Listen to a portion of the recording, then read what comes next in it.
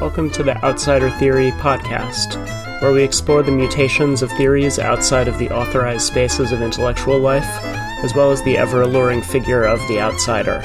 If you're interested in this project, please subscribe to the podcast and follow my work at outsidertheory.com and at outsidertheory on Twitter. My guests today are Remigiusz Rydzyński and Sean Gasper-Bai. So this is actually my first episode in which I have two guests. So this is a landmark for the Outsider Theory podcast. And so Remigiusz is the author of the new, or at least in English, new book, Foucault in Warsaw. And Sean is the translator of that same book. So that will be the subject of our conversation. Just for a bit of background on both of them, Remigiusz is a professor of philosophy, writer, translator. Foucault in Warsaw was nominated for the Nike, which is Poland's most prestigious literary award. And he's also the author of A Stranger's Story and My Life is My Own. And Sean is a translator of Polish fiction, reportage, and drama. And he's published numerous translations, including Watercolors, History of a Disappearance, The King of Warsaw, and Ellis Island.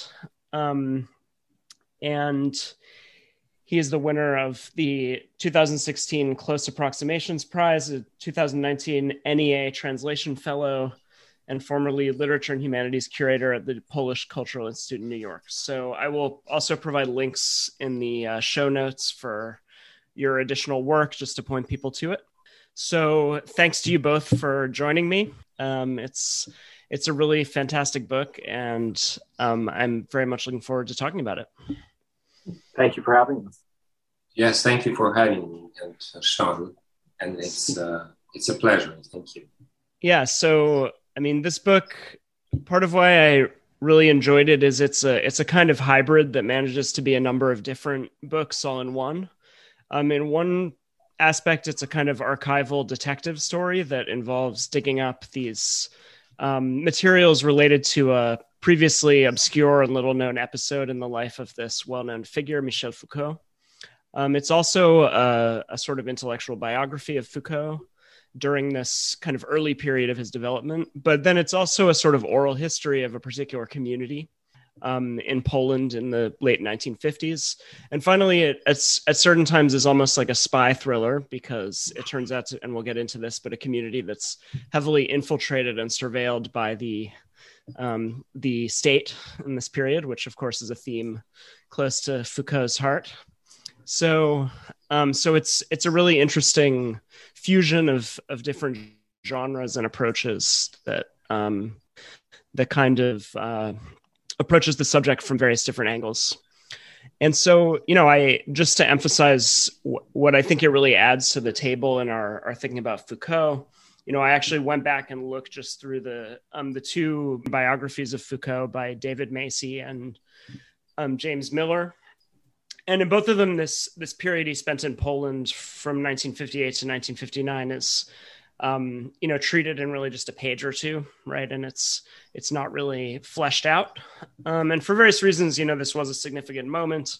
It's when he was gestating and writing his first major work, History of Madness. And it also kind of brought to a close a period when he was living abroad, first in Sweden. And so it is an interesting moment in his development.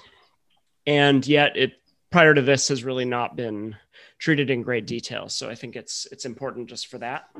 But first of all, if you could just, and I'm happy to hear from both of you about this, just to fill in our listeners. So why was Foucault in Warsaw? What was he doing there? And why, from your point of view, was this kind of a significant moment in his development? And, this is a question to either of you. Okay, maybe I start.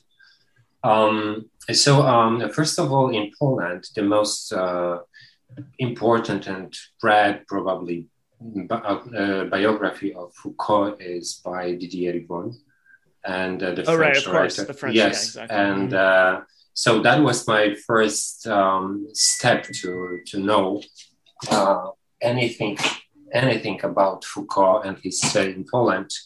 And I even wrote to Eribon and asked him to, if it's possible to interview him about this period and about the sources that he used in this book, but I have never received any response.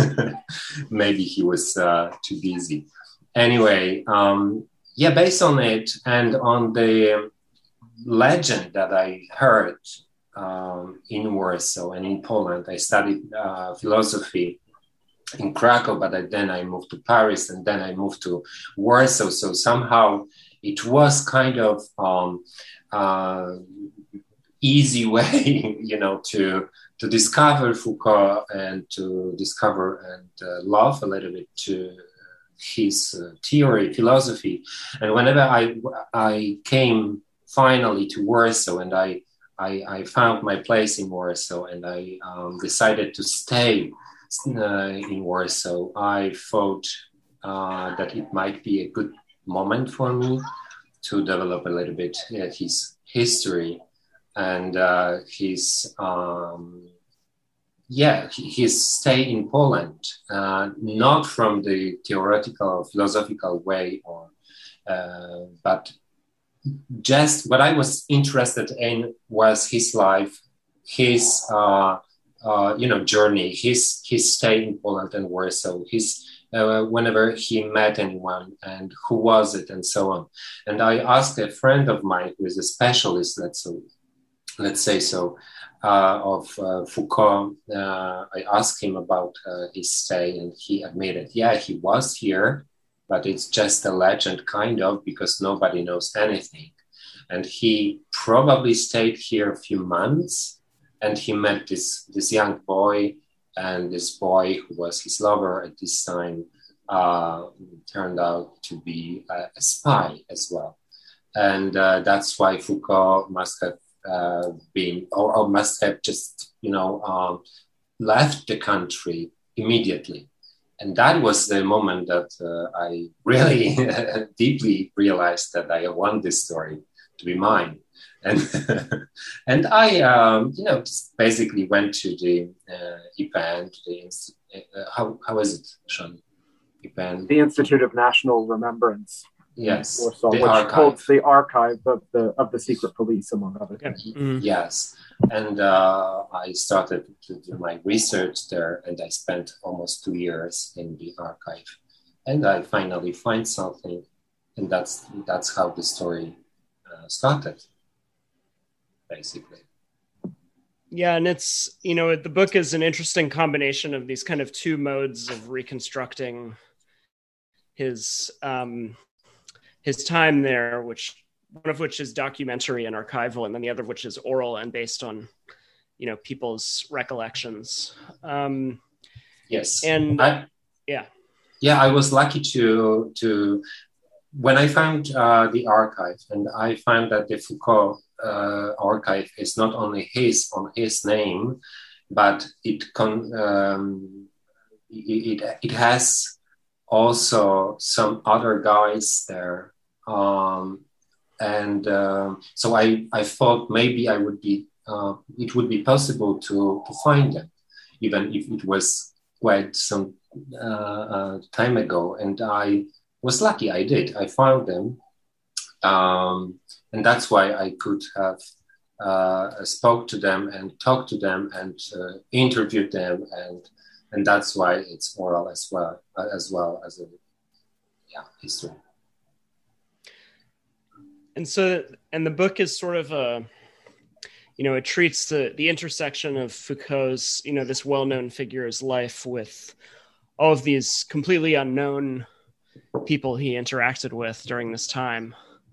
And I think for just a bit more scene setting, it would be interesting to hear, just as an overview, what was the Warsaw? So Foucault went to Warsaw as the director of a French cultural institute. So what was the Warsaw of this time like that he encountered like? And I'd say more generally, and also within this gay community that he became associated with, or at least circulated in somewhat So what was this world like that he encountered?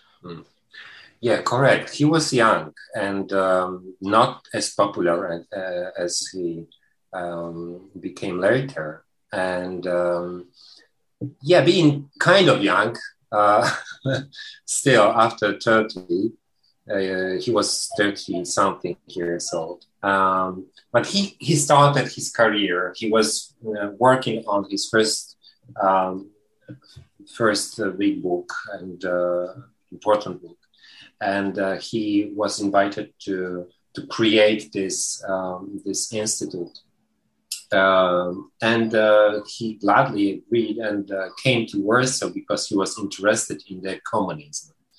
And so that was the beginning of his, let me say, 3 years trip to Poland, Sweden, and Germany. And I believe it was the last time he could have been completely free. And, when you are at this age and you leave your country, you don't have any control upon you. You are a figure that possesses the power, and in communism as well, money and connections. And you can have and as well a passport, so you can leave the country, which wasn't the case for anyone else, or at least not for everybody. It was necessary to ask the administration to receive the passport to be able to leave the country. So he was a free man, young and beautiful, intelligent and healthy and wealthy. And he came to this poor country just after a few years, 15 years probably after the war. Very interested in the system, in communism, how it works, how it looks like. And, with this greed probably to meet the locals, especially gay guys. He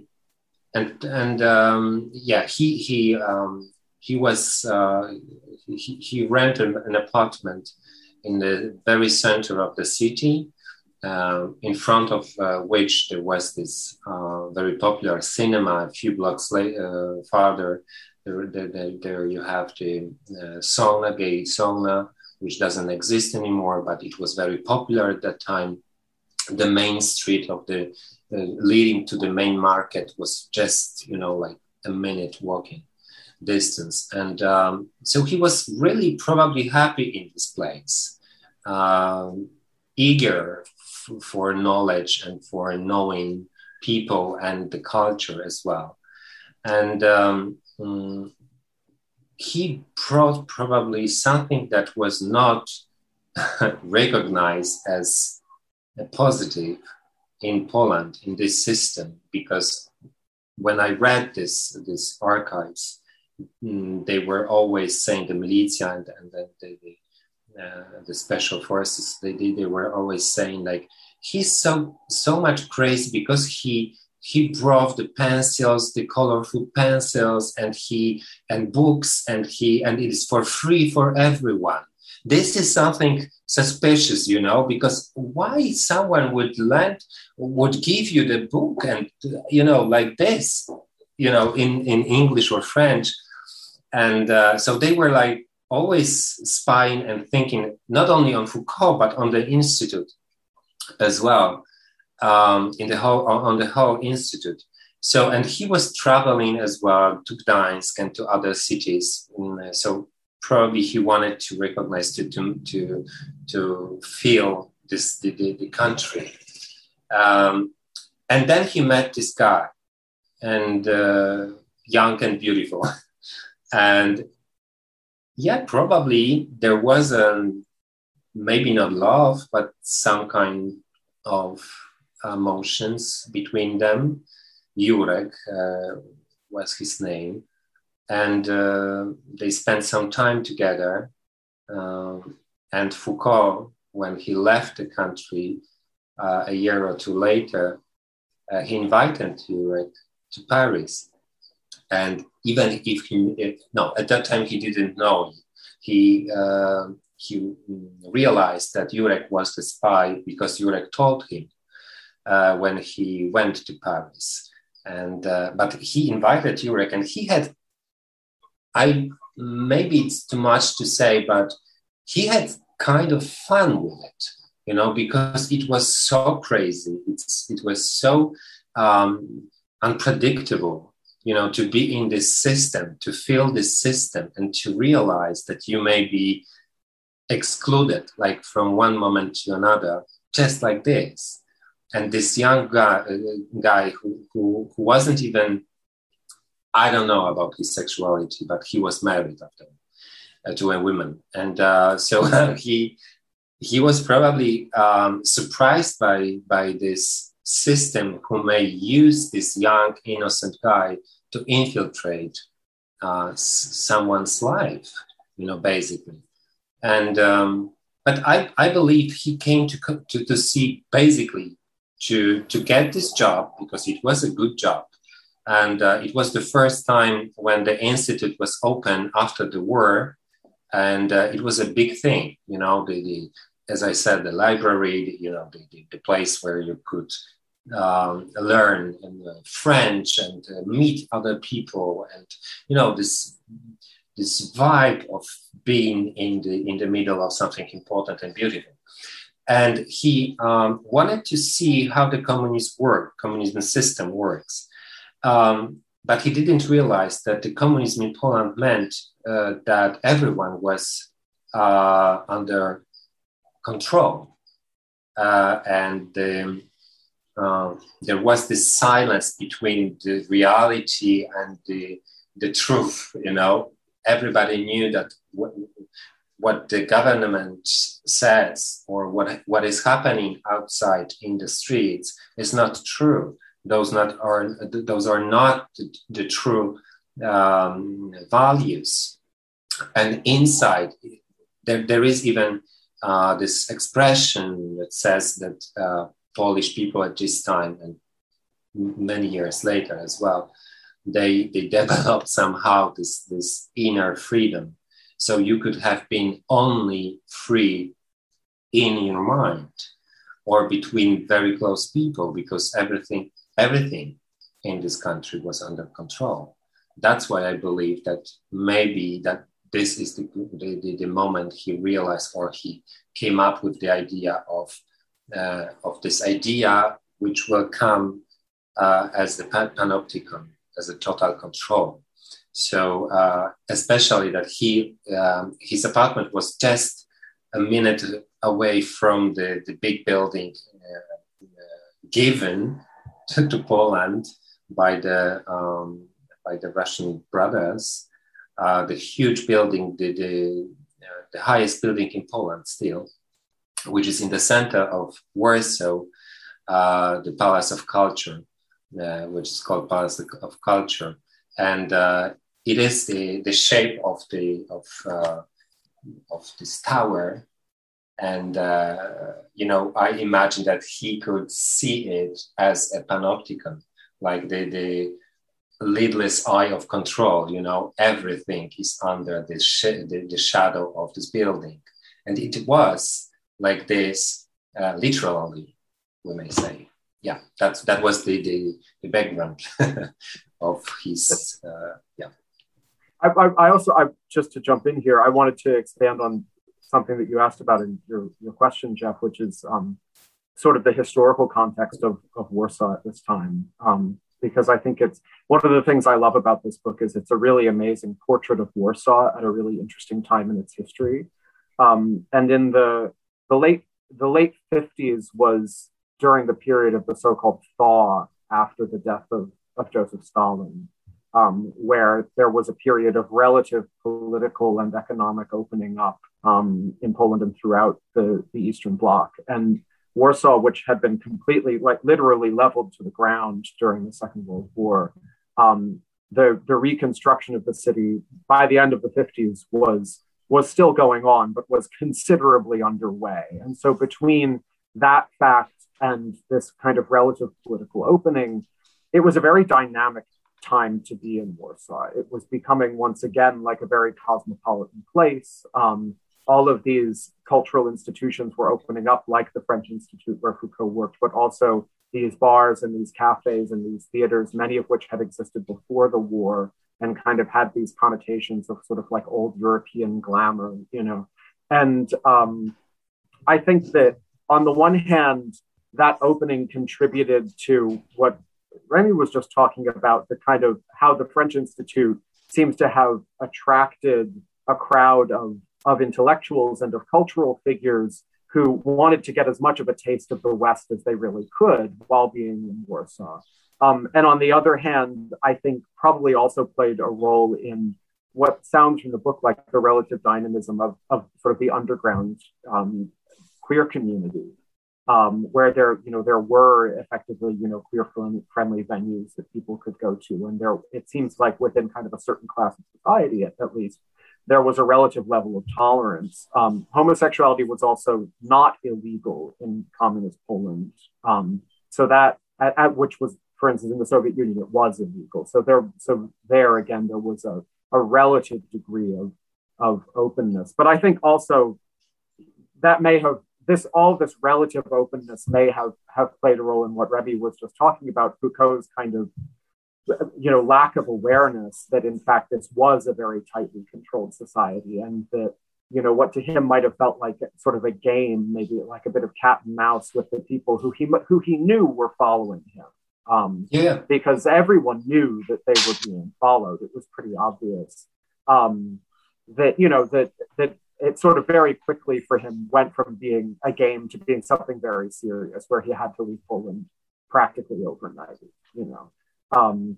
So I think that's an interesting dynamic in this book as well, and something that I really enjoyed the first time that I read it. Yeah, and I mean, I think there are so many intersections with themes that he'll later explore here in terms of, the way that on one hand you have this vibrant seeming gay community, which has these spaces in which it can thrive to some extent, but then on the other hand, you have it sort of infiltrated by basically agents of the secret police. So it's and it seems to be, even though it isn't, it's unclear because I'm not familiar with the whole setting, but it seems to be seen as a useful kind of world to exploit for things like, I don't know, surveilling foreigners. There was a lot of blackmail going on. Right. There was a suspicion that queer people were subject to blackmail by foreign agents, and so therefore were kind of inherently under suspicion. But it is interesting. I mean, and Remy in the book sort of digs into these secret police analyses of sort of the underground queer world in this period, and it seems to me like they didn't really know what they were looking for either. There's all of these attempts to sort of link it up with prostitution or with drug abuse or with foreign agents. Seems to have been this pervasive belief that there was some kind of homosexual conspiracy that operated as kind of like a parallel social structure, and that was then, ripe for, subversion or what have you. And I think it's, looking back on it, I think it's important to understand that in communist societies and totalitarian societies, one of the methods of control was that all of civil society was basically integrated into the government and into the party. And so any aspect of civil society that existed outside of that framework was a potential threat. And so I think that was kind of where the secret police were coming at this question from. Ravi, you know better than I do. Does that sound fair? Yeah, completely. Listen, recently I have discovered these files in the archives, and I realized, I really think now that they started to do this because, gay people were always under surveillance, always. And this secret police or militia or whatever, they always followed homosexual men especially. They, as you said, they didn't even know what for, but they always linked them to these areas of some behaviors that they were not completely accepted. They wanted to use them, and I realized why and what for just recently, because I just finished this another book, which somehow follows the Foucault book. And why did they start to do this? It's different than before because of the death of Joseph Stalin, and because Poland somehow, in a way, they wanted to believe that they are going to be changed as a society, as a country, as a nation, because that the moment Stalin died opened somehow the vision or imagination of freedom, of the new beginning. So before the moment, 1953, gay people were surveyed or followed, but individually. And in the files that I discovered recently started at 1954, just after the death of Joseph Stalin. And but the difference is major because it's not individual, it's the group. So the group showed up as a people, as some and they use this name. They say this. They are like a mafia, like a mob or something like this. They act like this because they meet in the places hidden from society. They have this language that they use. They have some names that they use, and nobody knows that why they use female names, for example. So they act like mafia, and they have to be under control. So it was 1954, just after Stalin died, that started in Poland this total control under the gay people and gay men, and this is crucial to understand the history because it was the beginning.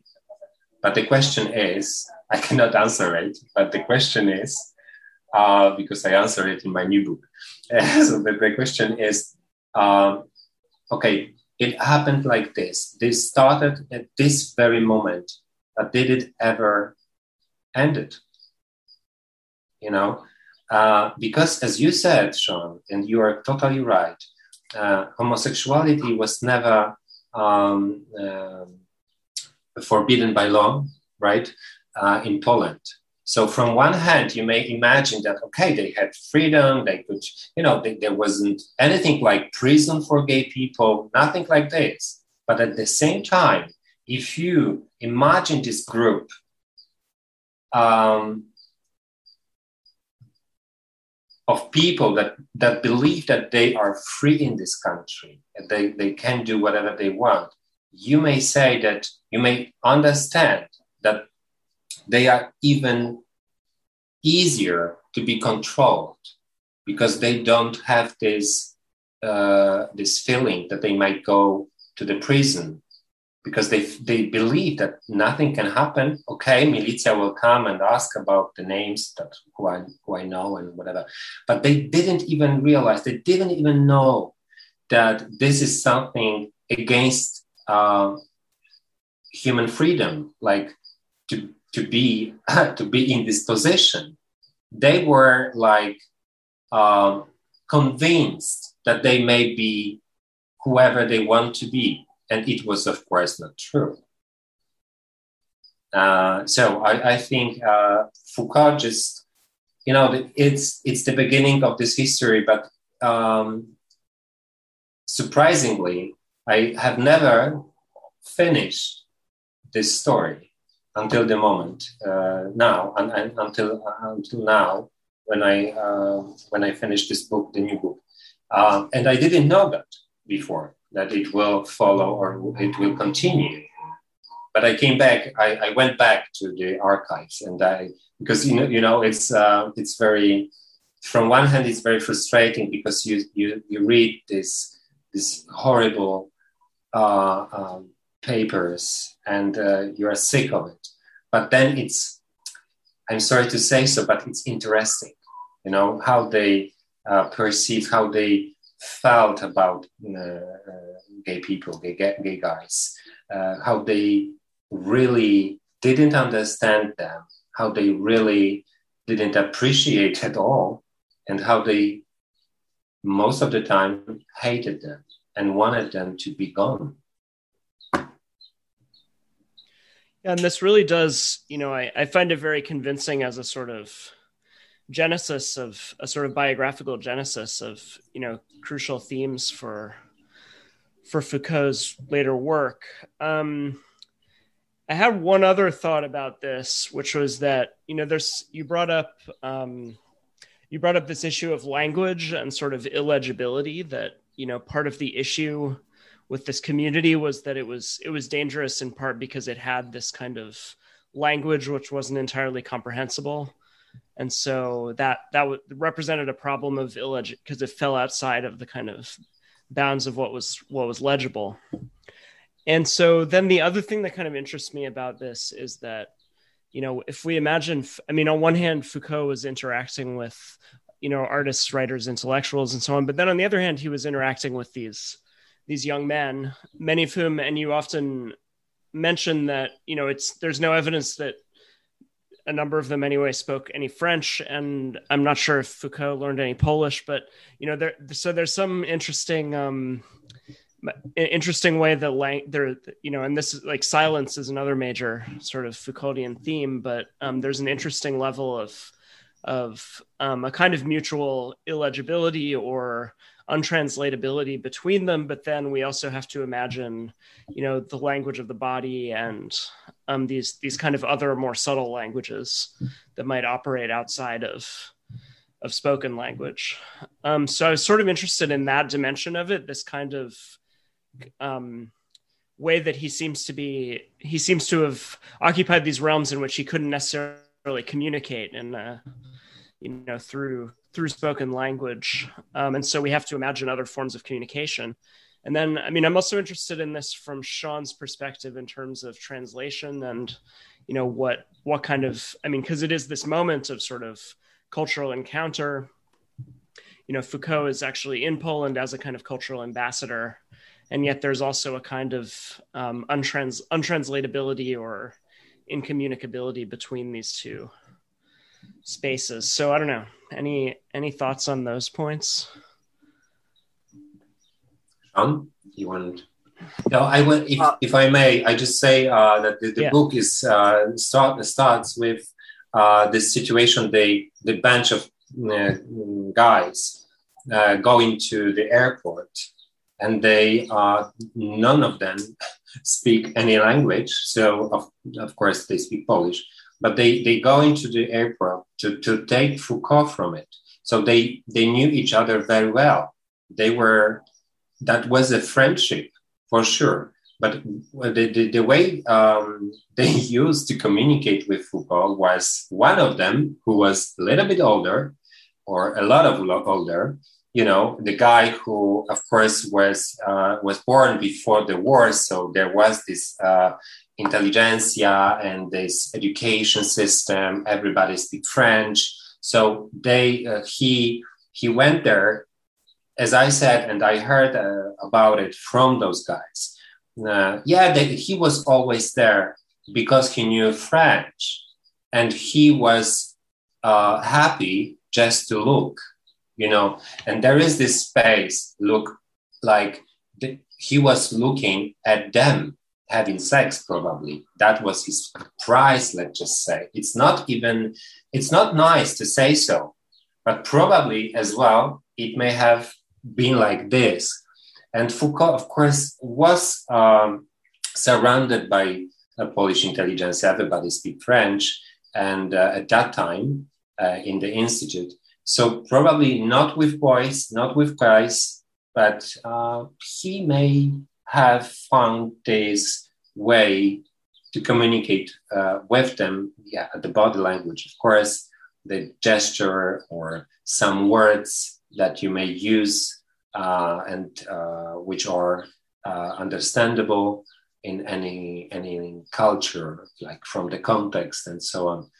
But what I want to say, this relations, this friendship they were not only sexual, they were really fond of each other. Like some of them, at least, they would go to Foucault's home, even if he wasn't there. He left the keys to one of them. So there was friendship and relations, even if they didn't speak the same language or any language that they could have, used to communicate with each other. Yeah, Sean, sorry. Yeah, I mean, I think that's Remigiusz is bringing up kind of a great point about how this book works, where you take a character like Hendrik, who was this interpreter, the one who knew French, and he becomes sort of an entry point for learning about the circle of friends that Foucault had there, the people that he was interacting with. And the a big part of the oral history aspect of the book that you were talking about, Jeff, is these interviews that Remy did with people who are still alive, who knew Foucault or who knew people who knew Foucault and who remember the queer scene in Warsaw in the late 1950s.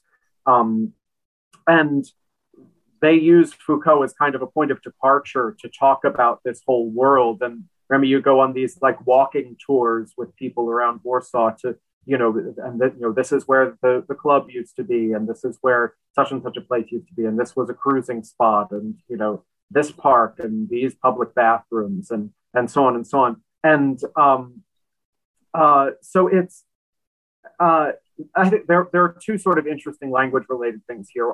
One is there are these extensive descriptions of how cruising worked in Warsaw in the late 50s, and silence played a really big role.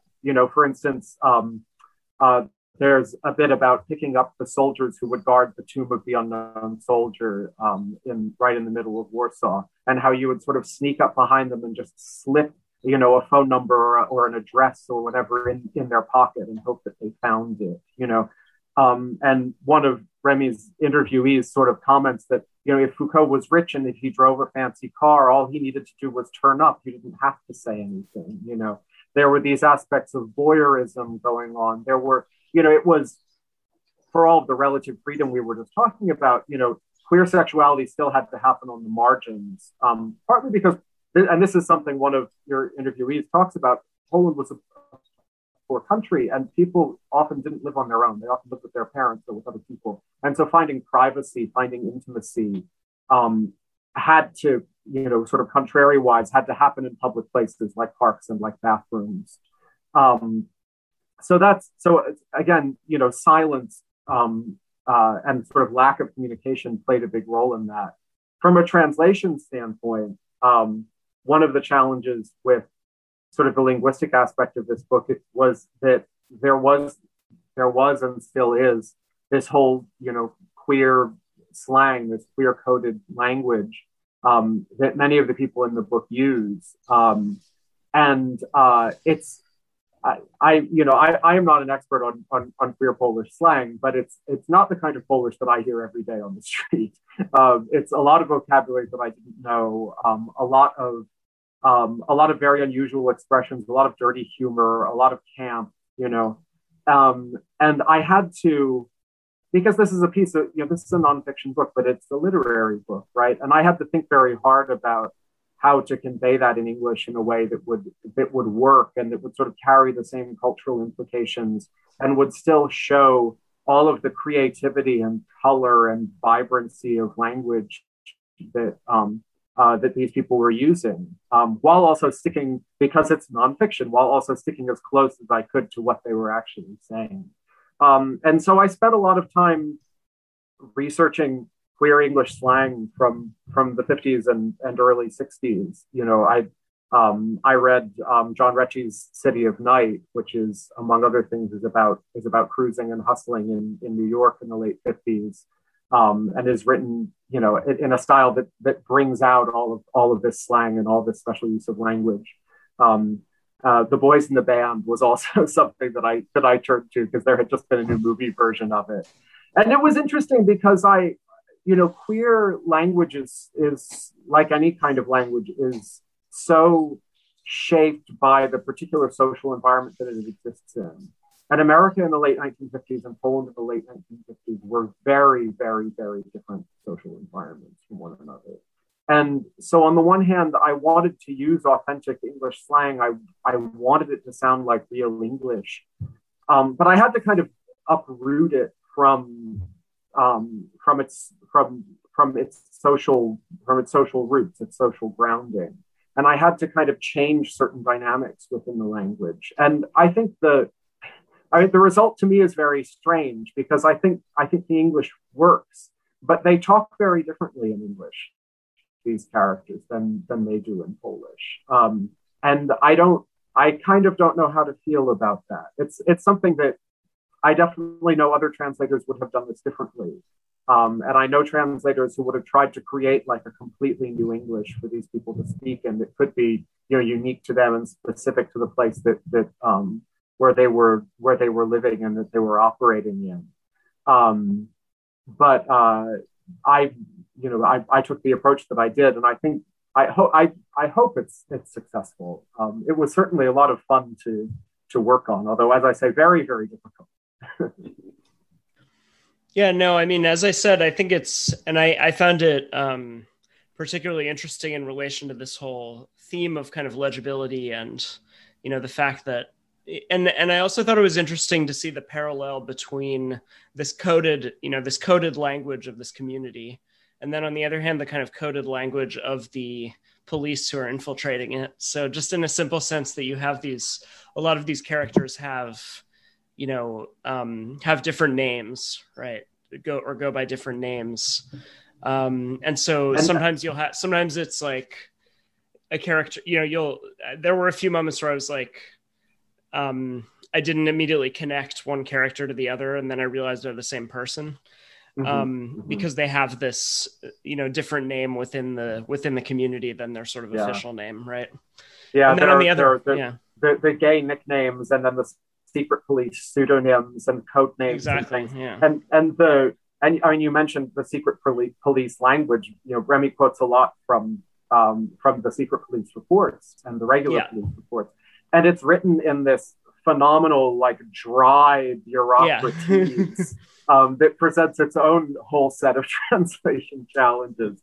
No, I thought that juxtaposition is really fascinating, and the book that it made me think of that also does that is The Kiss of the Spider Woman by Manuel Puig, where you also have that juxtaposition of this kind of queer, jargon or argot, and then on the other hand, this kind of police surveillance report, kind of bureaucracies.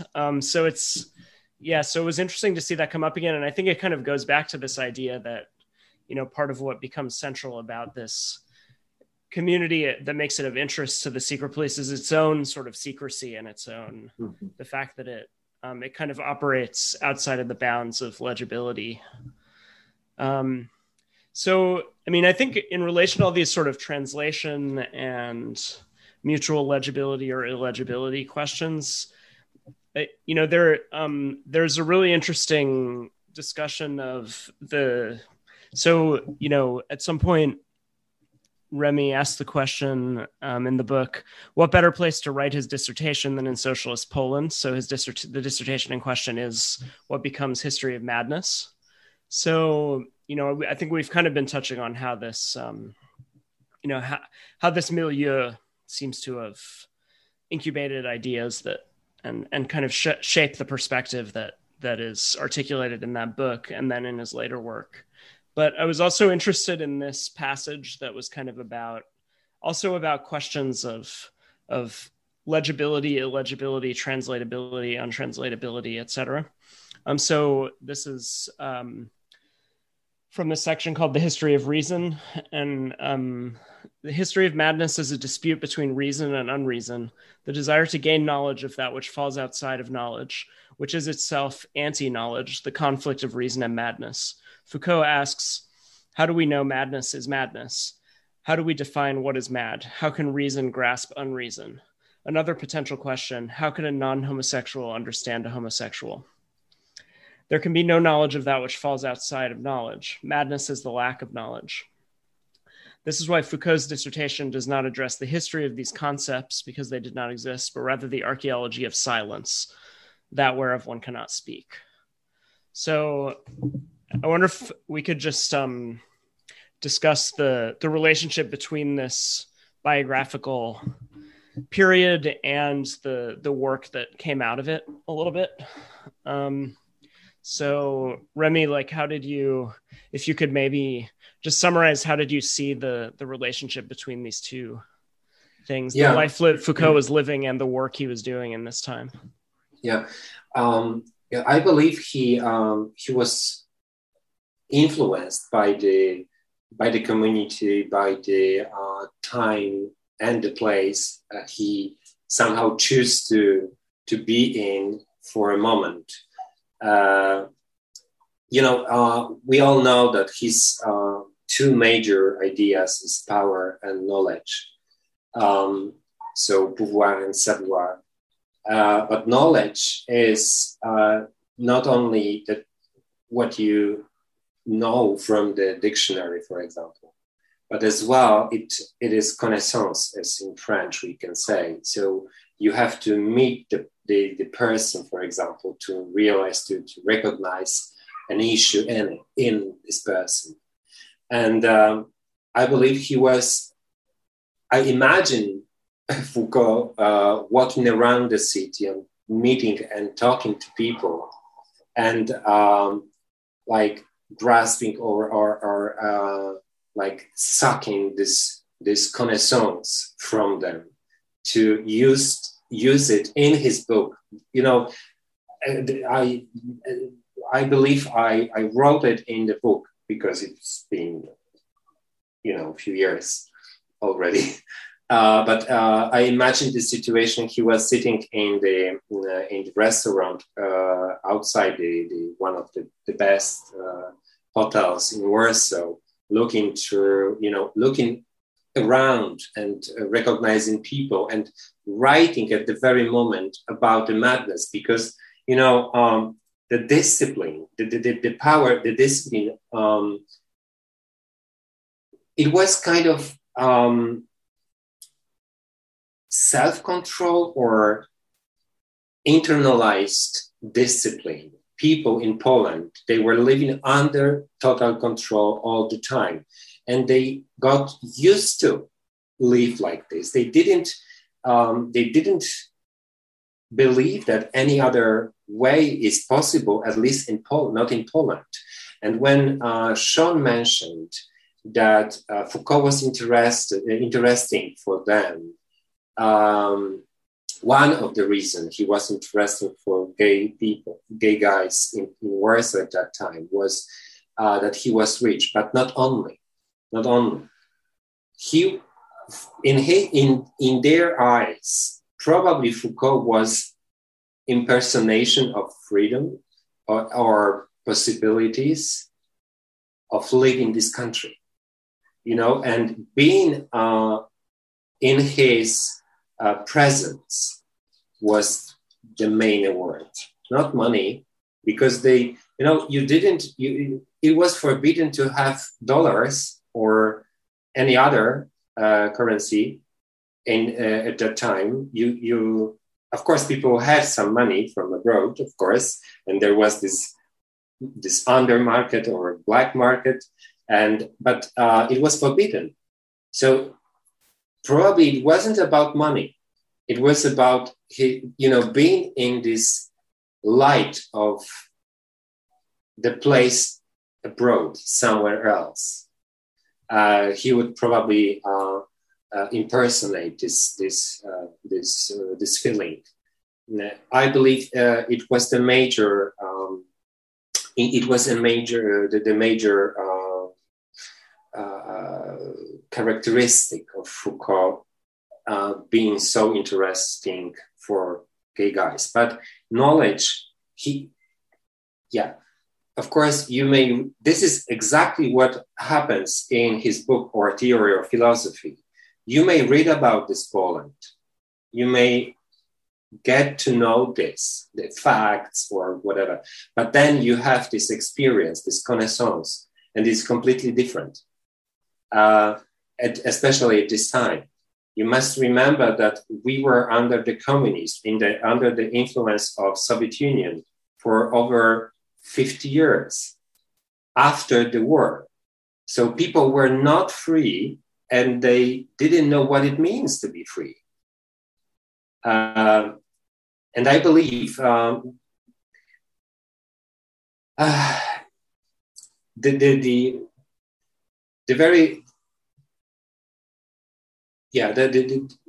thing that happened in Warsaw at in this time, for this 10 months that Foucault was there in Warsaw. It's not only his position in the system, but his person as it is, like impersonation of the horizon, that you may cross it, you may go there, you may imagine being free.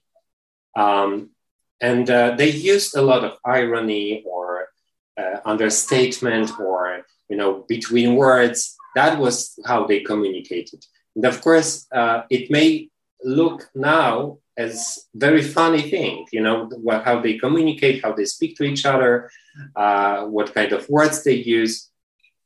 Yeah, but this was the only possibility to be and to live in this time, to cheat on the government, on the nation, not to be completely destroyed by the system. And I believe Foucault might have been very influenced by this feeling, this feeling. I wanted to jump in on, Jeff, when you were quoting there, you used the phrase archaeology of silence. And it occurred to me that I feel like this book is an exercise in the archaeology of silence.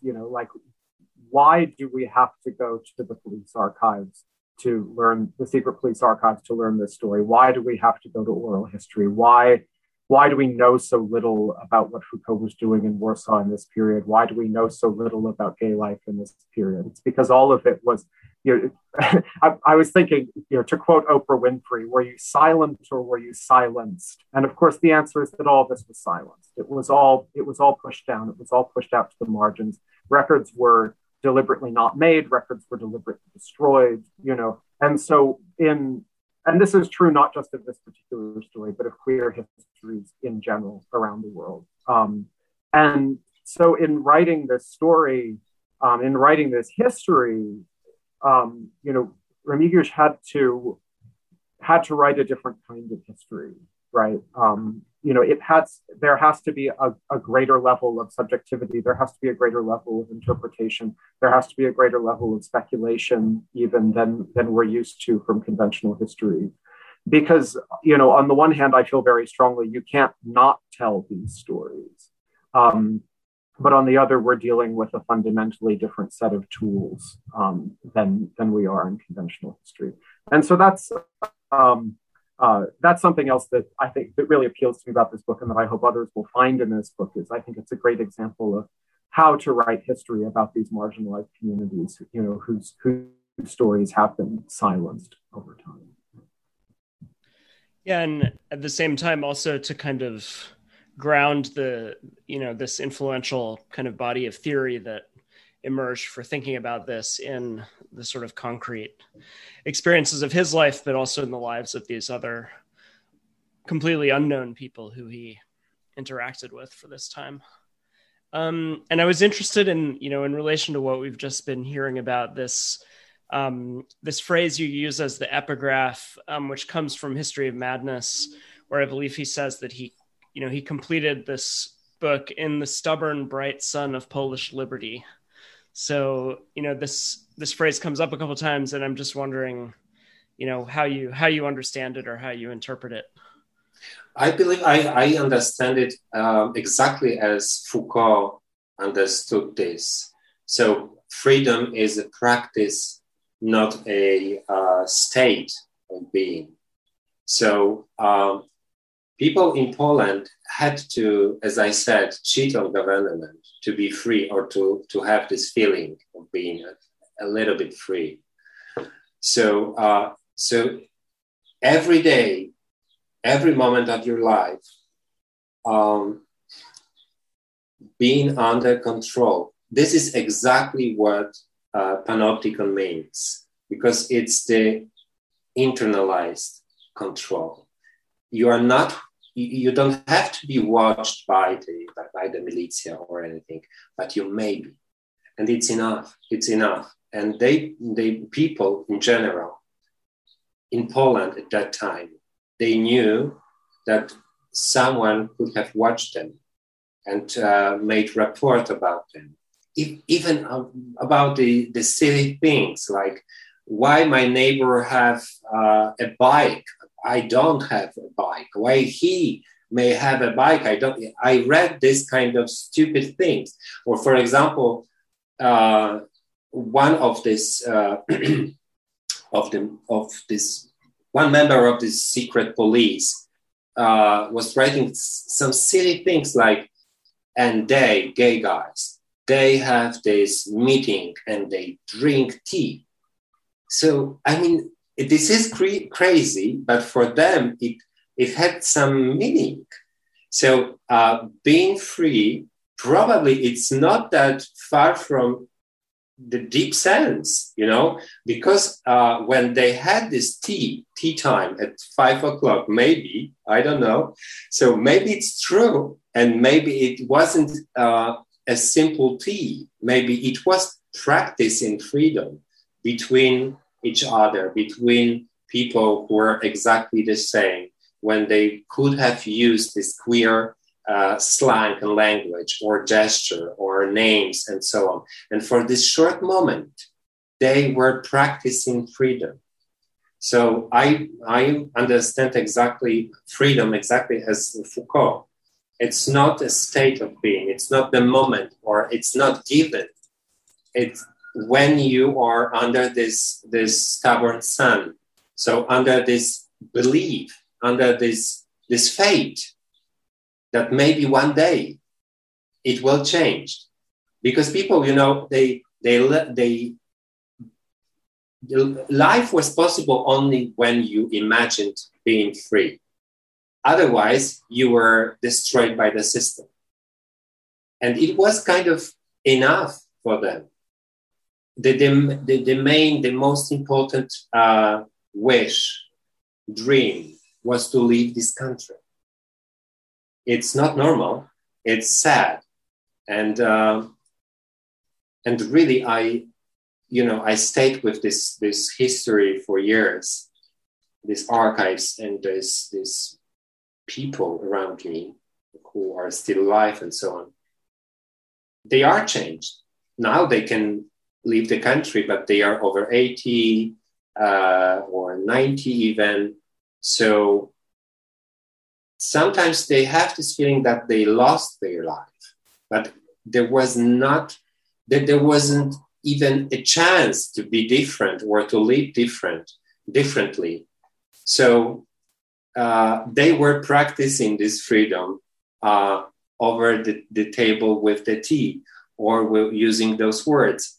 And I believe Foucault was noticing this, because he came from France, and France wasn't a perfect place to live at that time, but for sure, it was a country with freedom on this on everywhere.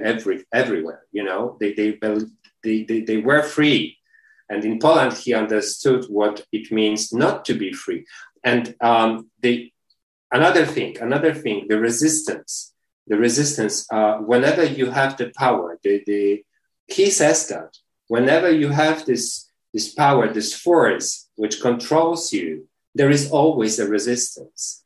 So it was a dark time in Poland, but at the same time, and Sean mentioned it at the beginning, at the same time, it was yeah, yeah, I'm sorry to say so, but after the Joseph Stalin death, people started to believe that the change is possible. And so for most of them, it was enough to believe, to imagine, to dream.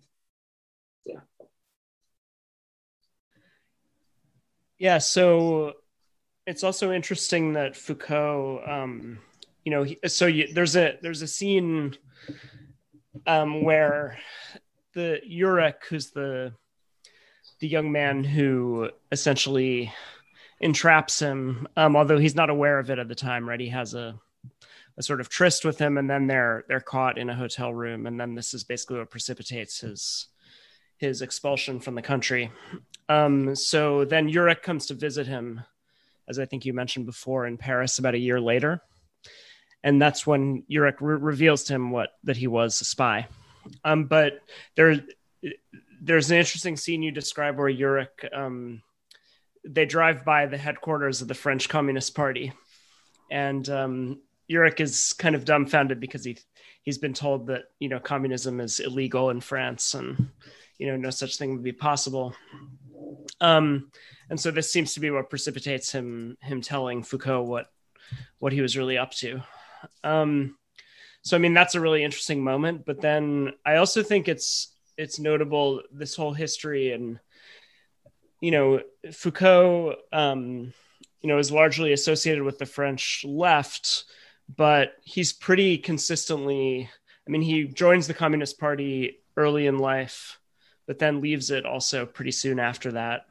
And then subsequent to this, he's generally critical of sort of Soviet bloc communism in a way that many of the other French leftists he interacts with maybe aren't. And then this culminates in his, you describe also his return to Poland in 1981, I believe. So, or two, rather, yeah. Right. And also his, petitioning on behalf of the, anti-communist sort of resistance in Poland at the time. And so, I wonder just what the story of, how he's shaped early in life by this encounter with Polish communism. To what extent you think that shapes his later political positions in terms of, the way that he did not share the affection or affiliation with the Communist Party that many others on the French left continued to. When he came back to Poland in 1982, it was a different man already, because first of all, his major book was published already, so History of Sexuality. He changed because of because of AIDS, and he knew about it, and he was as well focused at that time as well on biopower, the third part of his theory of power. So the biopower, it's hard to understand probably or explain especially, but as far as I know, the biopower is over the population. So he came, it's not individual, it's the population. So first of all, he saw how the disciplinary power works in Poland in the late 50s. Everyone was surveyed, everyone was afraid. And then he came in 82 and he saw how the population is doomed, is completely like destroyed. Because they were already so weak and exhausted of this communism and of this control and everything. But the system was about to collapse. And maybe now, whenever I talk about it with those who remember the time, they would say, yeah, we knew already. In 80s, we knew. We knew that it's going to be different. It's going to change. So he came here. He wanted to see Lech Wałęsa. He was imprisoned. they brought a lot of books and materials and food and some stuff. Then they left it in Katowice, and they came from by Katowice, Kraków, and Auschwitz. I even went to Auschwitz, and I was searching for, there is always this book when you can write that you were there and your feelings and so on. And I had this idea that maybe when they were there, maybe Foucault wrote something and I would find it, but I never did. So, it doesn't mean that it doesn't exist, but maybe someone else will find it. So anyway, then they came to Warsaw. They were invited by this Minister of Health or Minister of Health, but they refused because they wanted to see Lech Wałęsa, and not only see, they said, we want him to be checked by our doctors. So the government, this minister said, but he's fine. He's completely fine. He's in prison. It's like heavenly, almost. And maybe next time. So they said, why don't we take him to France and check his health? So they were banished from Poland. And Kushner, who was the head of this trip, was unable to come back to Poland because he wanted to come back with the help in the future a few times. So for many years, some years, because the system will collapse in a few years, in like 7 years. So he was refused to come, and Foucault never tried to come back. He died in 1984. But maybe it was, I imagine it was emotional for him, like saying goodbye, like farewell, for the country who maybe in a part at least created him and his thought. And he saw that it's been 30 years or so, and it got worse and worse. So this is, in total, it's the sad story probably, but I want to believe that he had this feeling for Poland, and maybe he felt something in this country outside of the Western culture and so on for so many years. Yeah. So I'm curious, and I have just one or two questions to finish off for both of you, but one is, I'm curious what Foucault's reputation is in Poland and how he's sort of perceived, maybe both in maybe academic and more popular spheres. And then also what this book came out in Polish in 2017. So, what responses there have been that have been interesting to you? Yeah. So first of all, when I decided to write this story, and I knew that it's going to be nonfiction and non-academic, that was the departure point. It's not going to be academic. No one wants to read anything from me about Foucault. I don't want to write about Foucault's theory or philosophy. I teach about him. That's fine. But,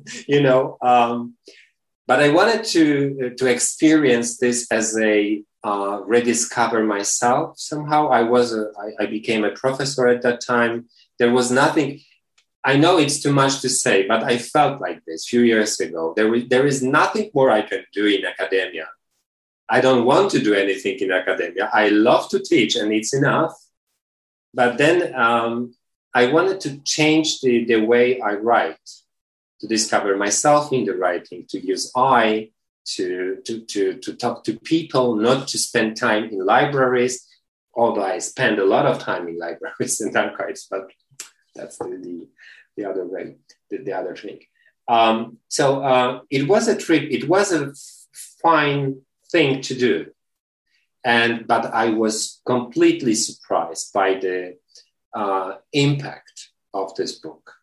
I received a lot of proposition to make the film from the book, documentary, fabulary, you say in American? Feature films. Yeah. A lot of people were interested in this book, and it was in the theater. And for the first time in my life, I experienced the interviews. It was quite a big thing for me. I was shocked by the impact of this book. And then the nomination came up.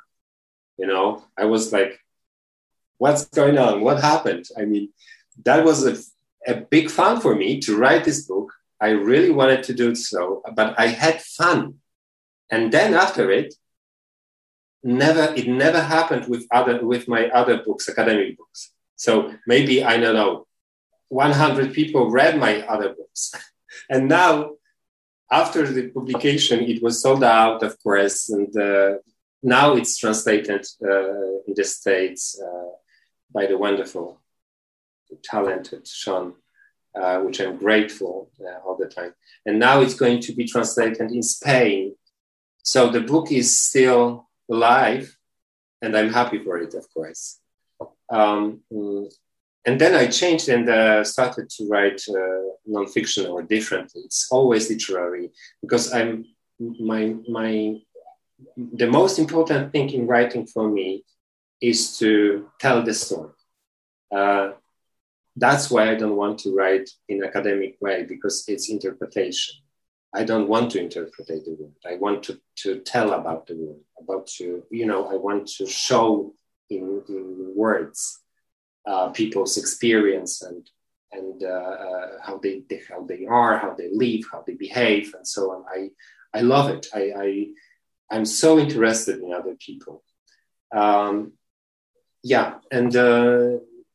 I don't remember what the question was. I know you asked about the book.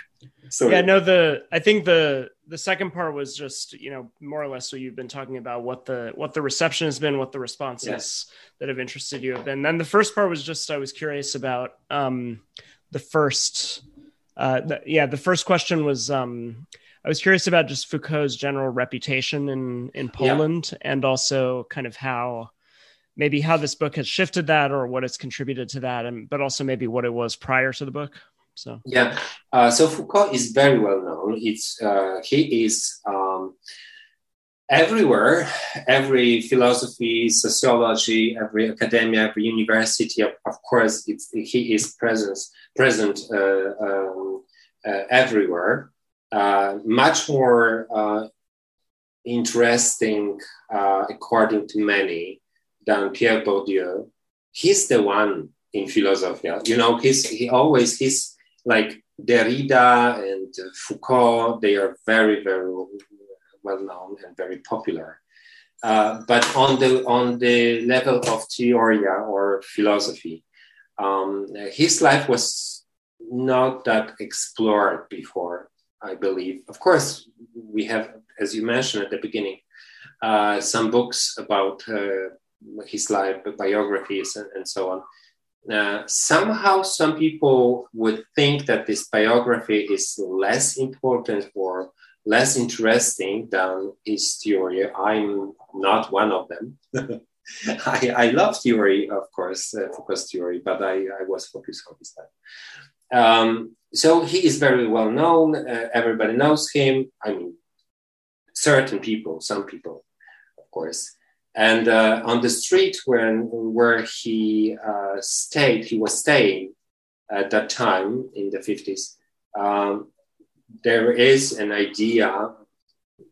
It has never been realized.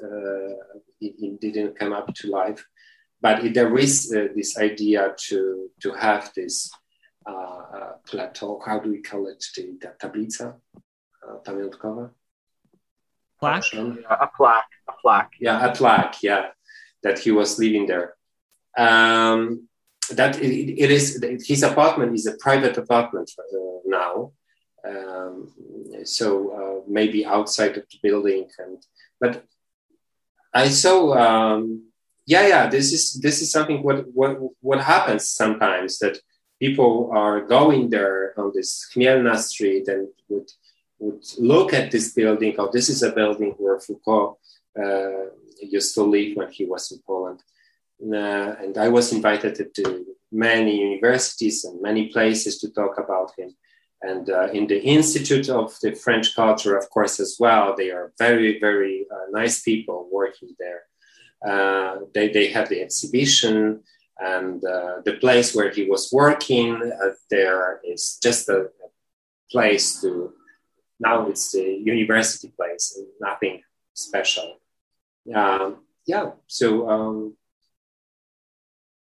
He was very well known. Is. Thanks. And Sean, I had one last question for you, which is, Sure. I mean, it's sort of a couple of questions combined, but, the first is, this is, I like it precisely because of what Remy was saying before. I mean, I really enjoy books that try to, take these ideas that are often confined to more academic settings and write about them in ways that are not strictly academic, and that, link the ideas to the life and so on. But, so as I was saying before, it's a kind of hybrid work, but, we might think of it as a kind of literary reportage, which it seems like you often are focused on translating. So I was curious about your thoughts about, first of all, just about this particular project, what drew you to it and what you think what you think English speaking readers will gain from reading it, but then also more broadly, what interests you about this particular type of writing that's maybe somewhat hybrid and that's literary, but also, historical or biographical. Mm-hmm. Yeah. So literary reportage, literary nonfiction, literary journalism, whatever you want to call it, is a major genre in Poland. It's the writer who I think is best known in this country, who worked in that genre, is Ryszard Kapuscinski, who for a long time was the only foreign correspondent of the Polish press agency, and so ended up covering literally everything over most of his career, and wrote many books that have most of which have been translated into English. But since we're now in, I think, the third generation of reportage writers since Kapuscinski. There's a Polish school of reportage, there's the literary school, but there's also a literal school. There's many publications devoted to it, and it's a very popular genre in Poland. And in terms of the feel, it's nonfiction, but it's very clearly crafted. It's very literary. For Americans, I often compare it to sort of listening to an episode of This American Life. Like, that this is nonfiction, but it's also it's been narrativized in a way that's very appealing, I think it's interesting because for me, as a translator, it's an opportunity to translate work about all kinds of different subjects. A lot of reportage writers write about Poland. A lot of them write about countries outside of Poland.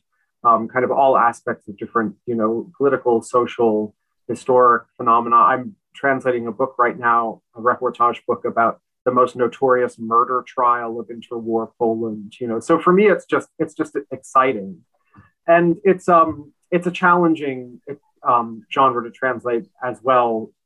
Partly because it demands a lot of research, and partly because stylistically, traditionally, Polish reportage is written in this very stripped back, almost telegraphic style, and some writers do it more than others. But you have to do that sort of thing a little bit differently in English. English does concision in a different way than Polish does, and so it involves a lot of reshaping and recrafting. So I like that kind of linguistic challenge.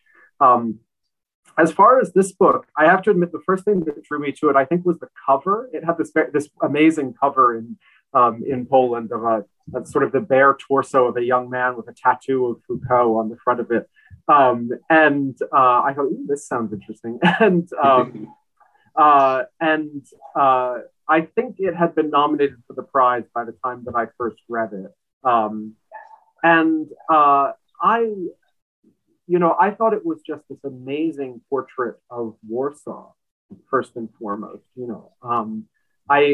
I thought it's, like, as I was sort of saying before, it's such a sort of a dynamic and colorful time in Warsaw's history, and to see it through the lens of the queer underground was just amazing to me.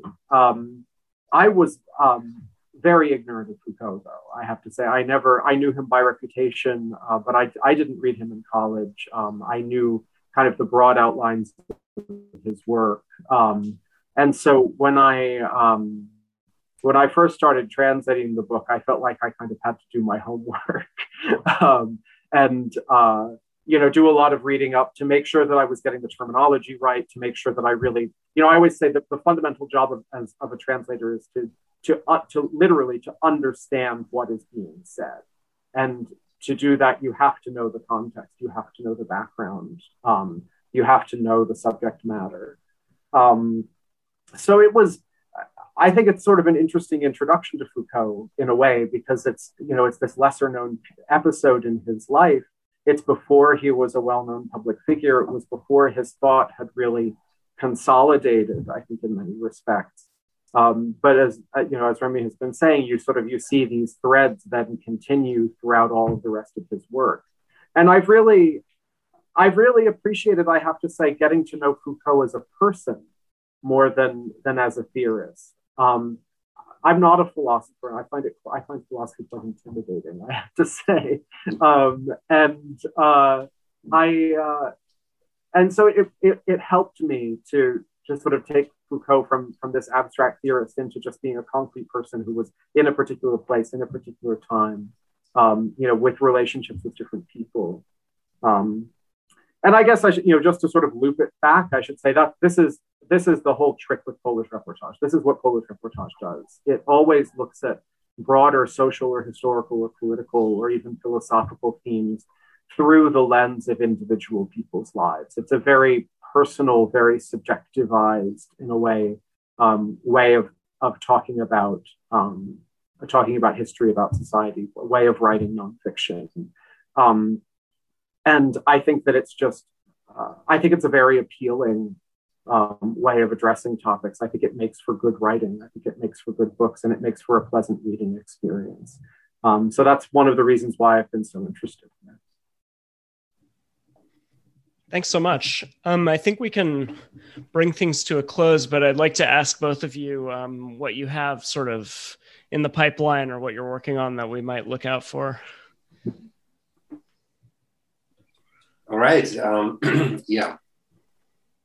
I'm working on the book I told you about already. It's the closure of the history that has begun with Foucault in my writing process. So I never left the archives, sadly.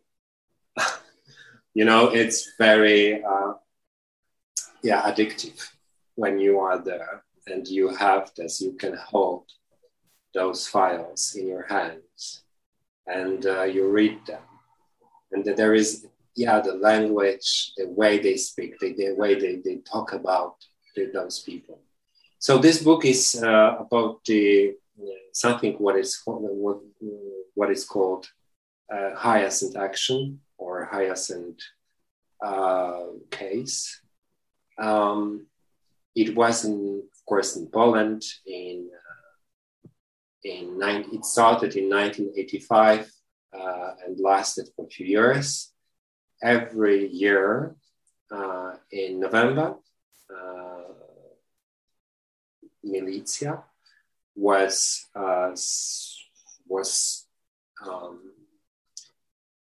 they were.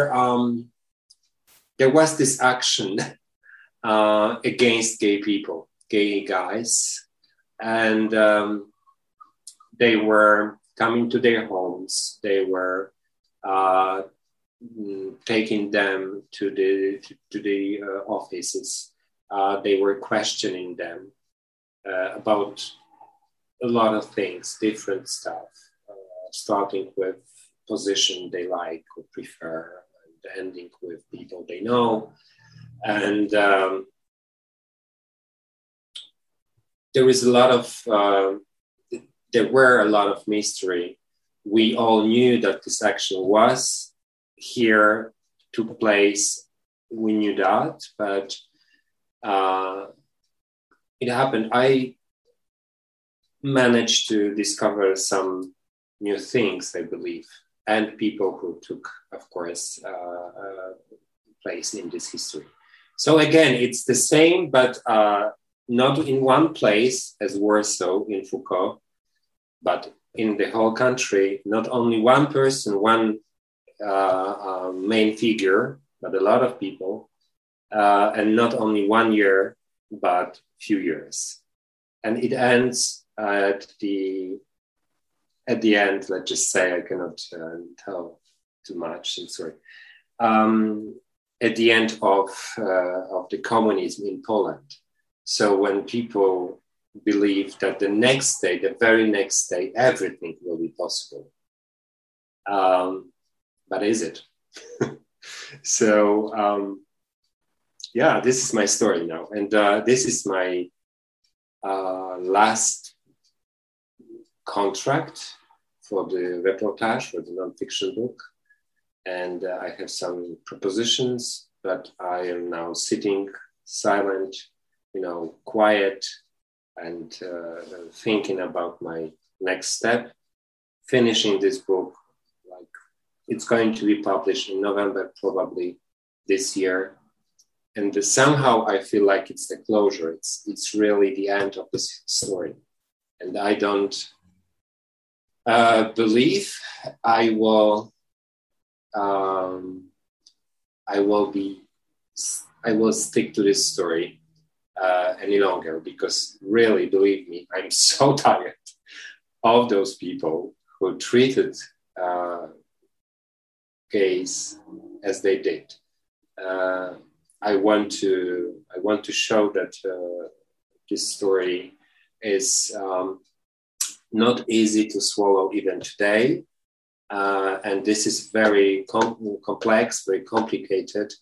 And I wish someday someone at least would apologize for this, which never happened yet.